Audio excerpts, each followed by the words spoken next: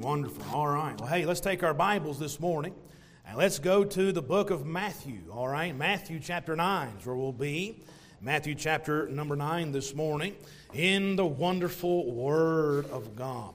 And as many of you know, on Sunday mornings we're going through this study together. We're studying the miracles of Christ. That's something we started on a Wednesday, but we kind of carried it over into Sunday mornings. But so on Sunday mornings, we're going to continue this topic of the miracles of Christ. I want to remind you again the purpose behind them.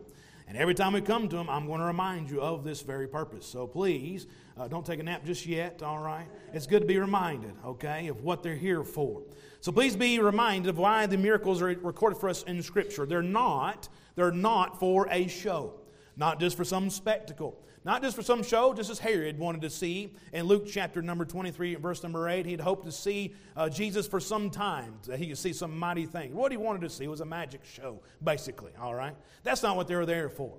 These miracles are not there just to draw a following to Christ, though many followed Christ because of them. They're not there just to prove His mighty power, though each and every one will prove that and prove there's nothing too hard for God, nothing too hard for the Lord. I'm thankful that we serve a powerful Creator, a powerful Savior. But that's not the main purpose. Even the main purpose behind the miracles was not even just to help people, though Jesus did a lot of that. He helped multitudes. Here's a math number for you. He helped bukus of people, all right? He helped a lot. He helped a lot of people. But that's not the primarily the purpose behind the miracles of Christ. Rather, these miracles are here and recorded for us to prove and to show, to prove that Jesus is the Christ, to prove that He is the Messiah, to prove that He is the Son of God, that He is God come in the flesh, that He is Emmanuel, God with us. Here's what John said about it all in John chapter 20, verse 30 to 31. And many of the signs truly did Jesus in the presence of His disciples, which are not written in this book, but these are written. These signs, these miracles, these signs are written that ye might believe that Jesus is the Christ, the Son of God, and that believing in might have life through His name. So this is why Jesus did all these miracles, to show that He's Messiah, the Christ, the Son of God. And seeing this fact and understanding this wonderful truth should cause you and I to believe on Jesus as our Savior. That's why He did everything that He did for that purpose. All right? So yes, excuse me. Yes, let these miracles point to His power, absolutely. And let these miracles point to who He is, His person. He is the Christ, the Son of God. And let these miracles bring you to Jesus Christ, and especially to a saving knowledge of the Lord Jesus Christ. All right? So that's the purpose behind them all. And let's look at another one this morning in Matthew chapter number 9. Matthew chapter number 9 and verse 27. Verse 27. We'll read down through verse 34. And as you find that spot, you may notice already there's two different miracles recorded for us in these verses. But we're going to combine these two miracles from this portion of Scripture, since these miracles are a little shorter and they're close together in time frame. And I believe you will see they're connected as well. So if you're taking notes about the miracles, here's the title of the message: The Blind Beggars and a Dumb Devil. All right? Blind beggars. I'll get it out in a minute. Stand by, hold on. Need a swig of water there, all right? But the blind beggars and the dumb devil. Look at it with me.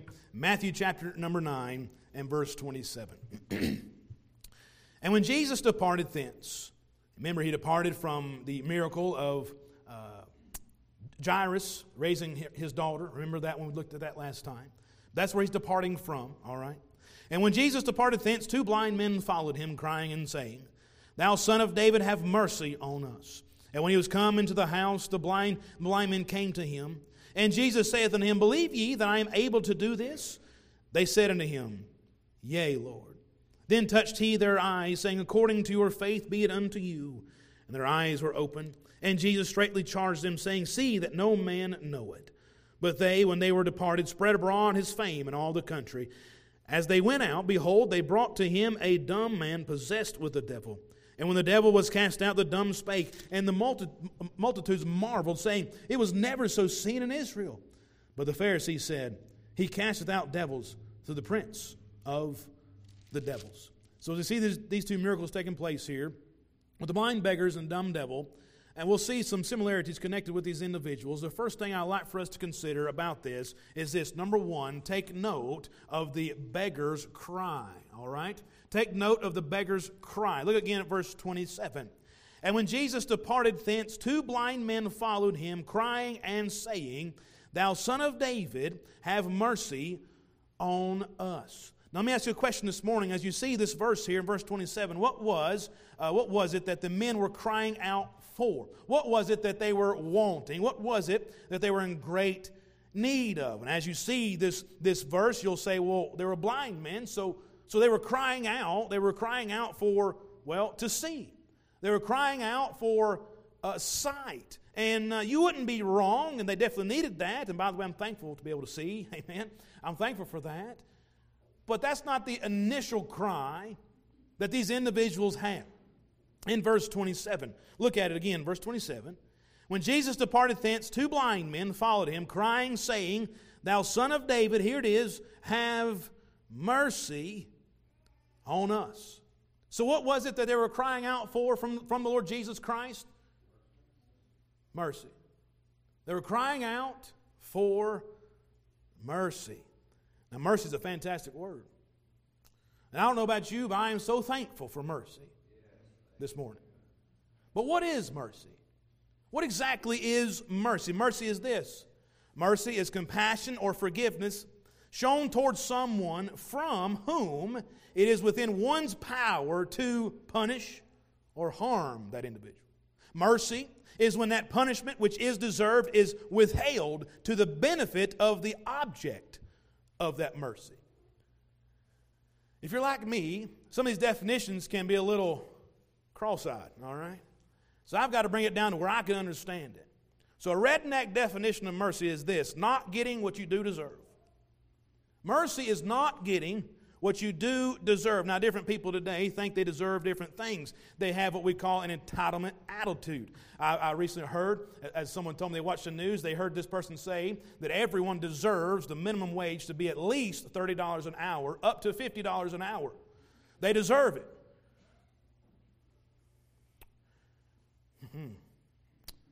They still live among us, people, all right? But that's absurd, crazy, all right? They say they deserve that. They deserve that. But as I was thinking on what they were thinking they were entitled to and deserve, I had us think this way. Really, we don't deserve anything. The only thing that we truly deserve as sinners is this: judgment, hell, and the wrath of God.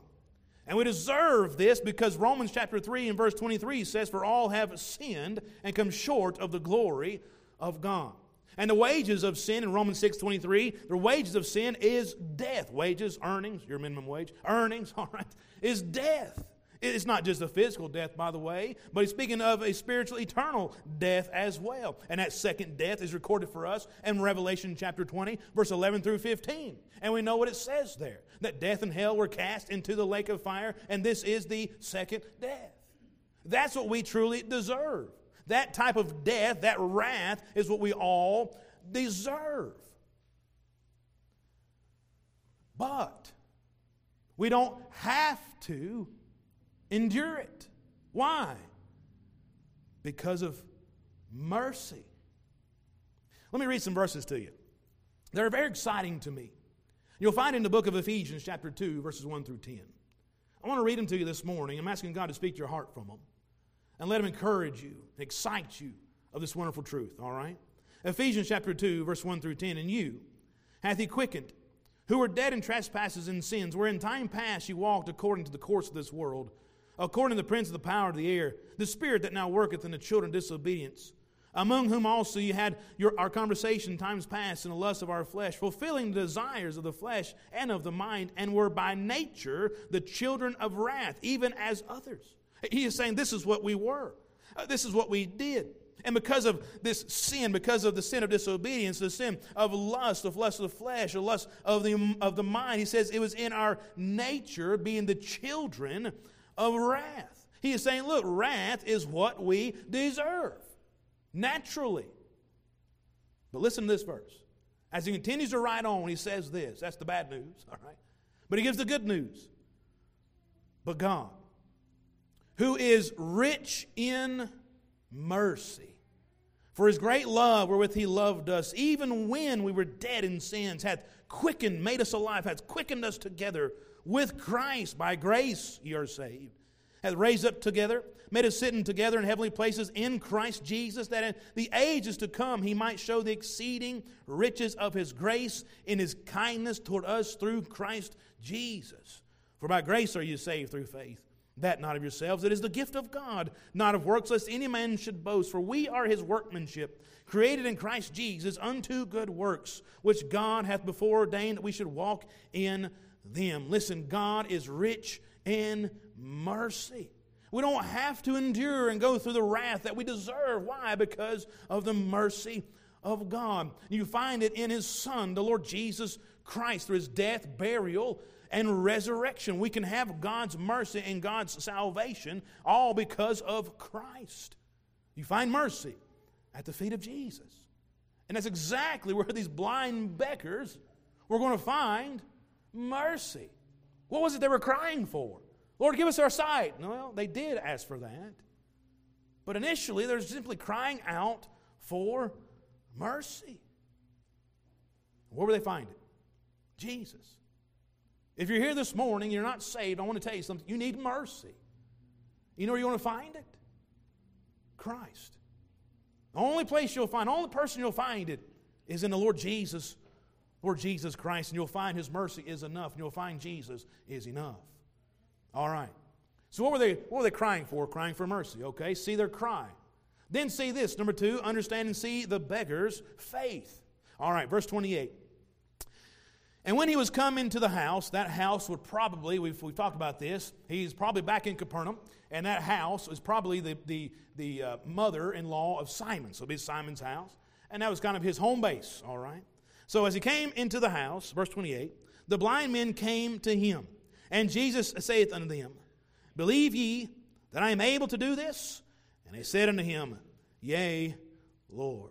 Then touched he their eyes, saying, According to your faith be it unto you. Look at the faith here of these blind beggars. It was kind of twofold as I'm looking at this scripture. And the first thing their faith was in was this. Number 1, it was in the promises of Scripture. All right. Now, Pastor, where do you see? They were trusting in the promises of Scripture. Well, I'm glad you asked. Because here's what I see these blind beggars trusting in. It's interesting to me how they addressed the Lord Jesus Christ when he asked for mercy. Look at verse 27 again. And when Jesus departed thence, 2 blind men followed him, crying and saying, Thou, Son of David, have mercy on us. They gave him the title of Thou, Son of David. Now, we will see this phrase a few more times as we study Scripture and as we study the miracles. You'll see it actually 6 times in the Scripture. There'll be a woman at Canaan that uses this term. The blind Bartimaeus will see him, said this again, this phrase. But I'll remind us of this as well when we see that. But it's so significant here about this title and about this phrase and name really given to Christ. Because in the Old Testament, understand God made a covenant with David that David's throne would be established forever. Let me read that promise to you real quick, all right? 2 Samuel chapter 7. Verses 8 through 16. Maybe you want to write that down in the margin of your Bible and look at it later for yourself. But 2 Samuel chapter 7, verse 8 through 16 says this. This is God speaking to the prophet Nathan to relay this message to David. Now therefore, so shalt thou say unto my servant David, Thus saith the Lord of hosts, I took thee from the sheepcote, from following the sheep, to be ruler over my people, over Israel. And I was with thee whithersoever thou wentest, have cut off all thine enemies out of thy sight, have made thee a great name, like unto the name of the great men that are in the earth. Moreover, I will appoint a place for my people Israel, and will plant them, and they may dwell in a place of their own, and move no more. Neither shall the children of wickedness afflict them any more as before time. And as since the time that I commanded judges to be over my people Israel, and have caused thee to rest from all thine enemies, also the Lord telleth thee that he will make thee an house. And when thy days be fulfilled, and thou shalt sleep with thy fathers, I will set up thy seed after thee, which shall proceed out of thy bowels, and I will establish his kingdom. He shall build an house for my name. I will establish the throne of his kingdom forever. I will be his father, he shall be my son. If he commit iniquity, I will chasten him with the rod of men, with the stripes of the children of men. But my mercy shall not depart away from him, as I took it from Saul, whom I put away before thee. Of course, that son he's talking about was Solomon. But here's what he says. And thine house and thy kingdom shall be established forever before thee. Thy throne shall be established forever. This is a promise the Lord had made to David and to God's people, Israel. So the Jews, and even the proselytes alike, who knew the Old Testament, knew it well, knew of this promise. And they have been waiting for the king to come to fulfill this promise, to sit upon a throne of David. And this promise caused the people to long to see David's greater son, the one who would rule forever. So every Jewish individual at this time were longing and yearning for their true ruler and king. And even as Jesus would come in at the triumphal entry, this is what the people would call him, thou son of David. They recognized who he was, at least at that moment. Thou son of David. This is what they were yearning for, wanting for. But these two blind men put two and two together. Maybe these men were Jewish individuals. Maybe these men were part of the synagogue that the Jairus was a ruler of, remember? Maybe. But no doubt, especially since they said, thou son of David, they knew the promises of Scripture. And they put two and two together, knowing the promise that the king would come to sit upon the throne. Knowing also that the promise is given in Isaiah 61, 1 through 2, when it says, the Spirit of the Lord is upon me, because the Lord hath anointed me to preach good tidings unto the meek. He hath sent me to bind the brokenhearted, to proclaim liberty to the captives, and the opening of the prison to them that are bound, to proclaim the acceptable year of the Lord. They knew those verses. And by the way, Jesus read those verses in Nazareth synagogue, and he said these words. It is at this moment, this day, this Scripture, Isaiah 61, 1 through 2, has been fulfilled in your ears, Luke 4 and 21. They're putting two and two together, people. Seeing the promise of the Old Testament that the king will come, seeing that now promises are being fulfilled right before their very eyes as they see the miracles of Christ that he is doing. Why? Why are they there? To prove who he is.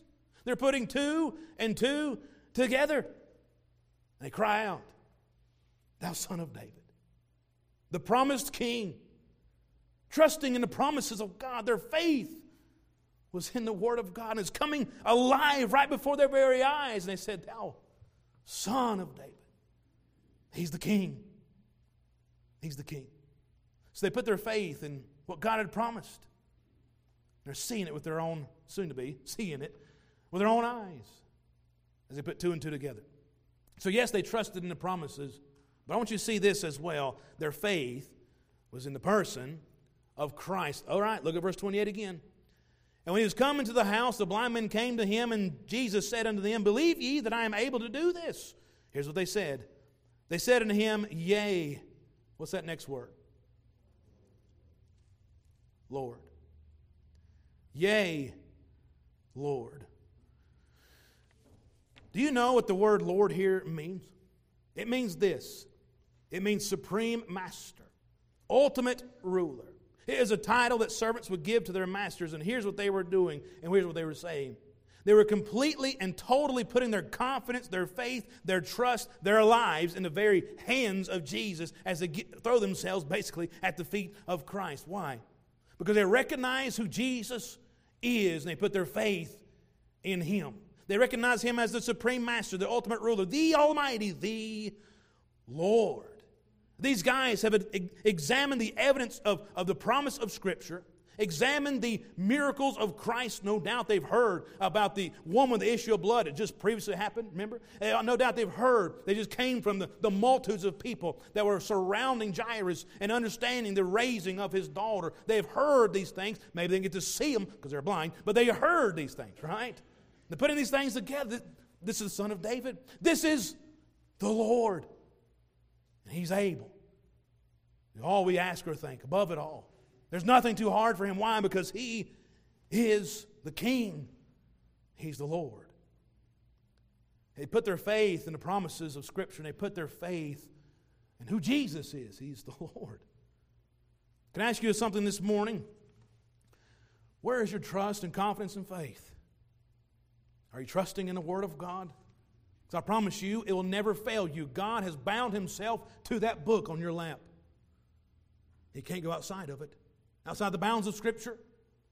He can't lie. You can trust that book in your lap. You can trust the Word of God. You can trust God Himself. You can trust the Lord. What did Jesus say to His disciples one day? He said this.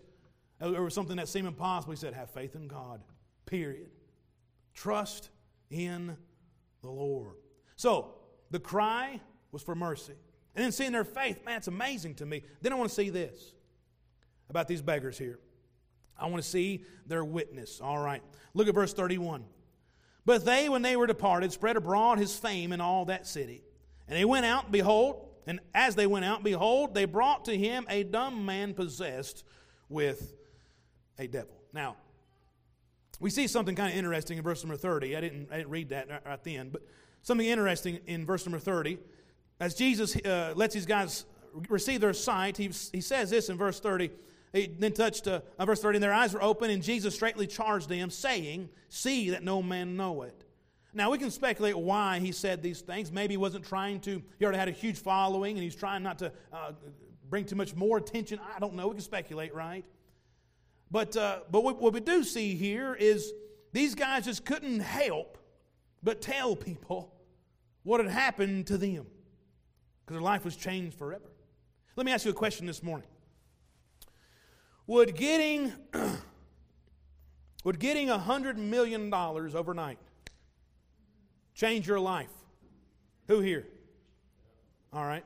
Who here would like to try that? Yeah. Both hands up. All right. Let's give it a shot, okay? If I got that overnight, you'd be glad you went to church here. Amen. All right. No. But that would no doubt, more than likely, change your life. Now, if that $100 million changed your life overnight, let me ask you this. Would you be quiet about it? Well, you say, well, it just depends. Do I got to tell all my family? Do I got to tell all my friends? It just depends what you're talking about here. But I would say if most of us, if we overnight, $100 million, bam, in our bank account, we would probably not be quiet about it. If it was me, you know what I'd be doing? All right, man. And you get a bass boat. And you get a bass boat. We all get bass boats, you know. I probably would not be quiet about it. I would say you probably wouldn't be quiet about it either. Why? Well, it changed your life, man. Did you know when you got saved, you got something way more valuable than $100 million? You got something that money couldn't buy. You got something that changed your life forever, but more importantly, even your eternal destination and life forever. When you found Christ. Rather, when Christ found you. When you were saved. Why then do we shy away and be quiet about the very one who changed our lives forever? You know, today in the 21st century in which we live, if Jesus was to tell you after you change your life forever, see that no man know it, I have a tendency to believe that most Christians would have no problem obeying that command. But I'm happy to tell you that's not the command we have today. The command we have today as believers is go and preach the gospel to every creature. Make it known. Spread it abroad. Tell everybody you see what Jesus has done for you. What great things the Lord has done for you. Tell everybody. Even we looked at this leper, I believe it was back in Luke chapter 4. We looked at him as he began to blaze abroad the matter. Because remember, he was a leper, outcast. No one could be around him. He couldn't be around nobody. But finally, after Jesus healed him and made him whole again, he couldn't help be around people and couldn't help but tell people about Jesus Christ. And the Bible says, blaze abroad the matter. You know what that means? In today's vernacular, he made Jesus go viral. That's what that means. Made him go viral. You say, he gave him a virus? No, that's different, all right? Viral, meaning popular. Made him humongously popular, okay? He blazed abroad the matter. I wonder, have you told anybody what Jesus has done in your life lately? Do they know? So we see, number one, the beggar's cry. We see, number two, the beggar's faith. Number three, we see the beggar's witness. Man, it's amazing. I'm loving what I'm seeing, aren't you? Then I want to see this, number four. I want to see this lastly. The responses we see from these miracles. All right, look at verse 33. Actually, start in verse 32. And as they went out, behold, they brought to him a dumb man possessed with a devil. And when the devil was cast out, the dumb spake, and the multitudes marveled, saying, it was never so seen in Israel. But the Pharisees said, he cast out devils through the prince of the devils. So after Jesus cast out the devil, the dumb man, meaning dumb, not as in intellect, but dumb, he couldn't speak. All right, we know this. But he was mute, he couldn't speak. And for some people, you don't want to leave that devil in there so they won't speak. But anyway, not this guy, okay? But he was mute. But finally he could speak. Why? The devil was cast out. And people were seeing this, but they had different responses. And the first response we see is some, the Bible says in verse 33, marveled. This word marvel in verse 33 means to wonder, to admire. It gives the impression that this miracle stirred up the curiosity of the people. And it caused them to stop and think on the Lord Jesus Christ. It caused them to stop, think about themselves, think about what Jesus has done, and again, think of who Jesus is. Remember, that's the whole purpose of the miracles, to point to who Jesus really is. And this miracle caused them to marvel and do just that, to stop and to think. What Jesus had done, yes, but who Jesus is. I wonder, can folks see in our life today God working, doing a work in our lives? Yes, we're supposed to share with our lips the Lord Jesus Christ, absolutely, but it should also be shown with our lives. Can they see God in your life? And can they see God working in your life? And as they see that, does it cause people to stop and think about the Lord, wonder about God? Does it cause them to stop and want to know more about Jesus? Or does it do this? Does your life, dear believer, Christian, cause people to be repelled from knowing more about Jesus? Look, all I'm trying to say is, does your life point to Christ or point people away from Christ? Does it cause people to marvel, to wonder, to be more curious about the Lord Jesus Christ we claim to know? All right. What's the response? Well, some marvel. And then we see this, some murmured. Look at verse 34. Verse 34, here's the Pharisees. But the Pharisees said, he casteth out devils through the prince of the devils. Now, we can see this is how the Pharisees responded to the miracles of Christ all throughout Scripture. They were skeptics. They were doubters. Now, not all of them, but the vast majority were. But there is something they could not, as wholeheartedly at least, could not deny. They couldn't deny that something has happened. They couldn't deny that the man who has not been able to speak for who knows how long is all of a sudden speaking. They couldn't deny that. They couldn't deny that the blind men who for no telling how long could not see were now seeing. They couldn't deny those acts. They couldn't deny that. But they had to give an explanation for it. They had to give an explanation. And it wasn't an explanation of faith in God, but something different. They had to give an explanation. So, since they couldn't deny these things that actually happened, here's what they began to do. You know, these things that are happening, these miracles that are happening that Jesus is doing, he's not doing these things through his own power, but really he's doing it through the power of the devil. Yeah, that's what Jesus is doing. He's casting out the devils through the power of the prince of the devils. Now, I know, during this time frame, the Pharisees were supposed to be the intellectual group of the day. But they were really stupid. And even Jesus would call them out on that. He would make a logical statement. We'll find that eventually in Matthew chapter 12. But Jesus calls them out and says this. Matthew 12, verse 25. And Jesus knew their thoughts and said unto them, every kingdom divided against itself is brought to desolation. And every city or house divided against itself shall not stand. And if Satan cast out Satan, he is divided against himself. How shall then his kingdom stand? He's using logic. Something that people don't like to use today, but he's using logic, all right? Come to a logical conclusion that their statement is absolutely foolish and wrong. Listen, when you boil it down to this response here of these Pharisees, here's what the Pharisees were basically not doing. They refused. They would come up with any other phrase, any other explanation except to acknowledge that Jesus, He's the Christ. To acknowledge that He is the actual Messiah. To acknowledge that this is the Son of David. This is the Son of God. We can't acknowledge that. We refuse to. Therefore, we come up with something outlandish as this and foolish. People do the same things today. And by the way, you can't control their response to the gospel and to the truth. Yes, there'll be some that marvel and believe. There'll be others who will mock and not believe. You can't control that, but still don't let that stop you from giving the gospel and telling people about Christ and what He's done in your life. People do that today, though. Murmur, come up with something outlandish and crazy. Even in Sunday school, we're going through some different things as far as trying to help people in their apologetical stand, defending their faith. And we're looking at how do we know God exists. And, of course, we look at creation. It's evidence. You can see that God exists by the very things that we see around us, the mountains, the trees, all the life we see around us. Life comes from life. But where did that life come from? The person who created life. All right? But they come with outlandish things to try to get around that. Say, no, it came from a puddle way back when, and it spun really fast, and it boom, and then mountains.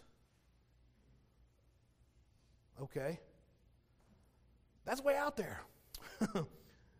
It takes a lot more faith to believe that than it does, there's a God that made this. There's a supreme being that's bigger and greater, more powerful than you and I that made this. But people, you can't control their responses, all right?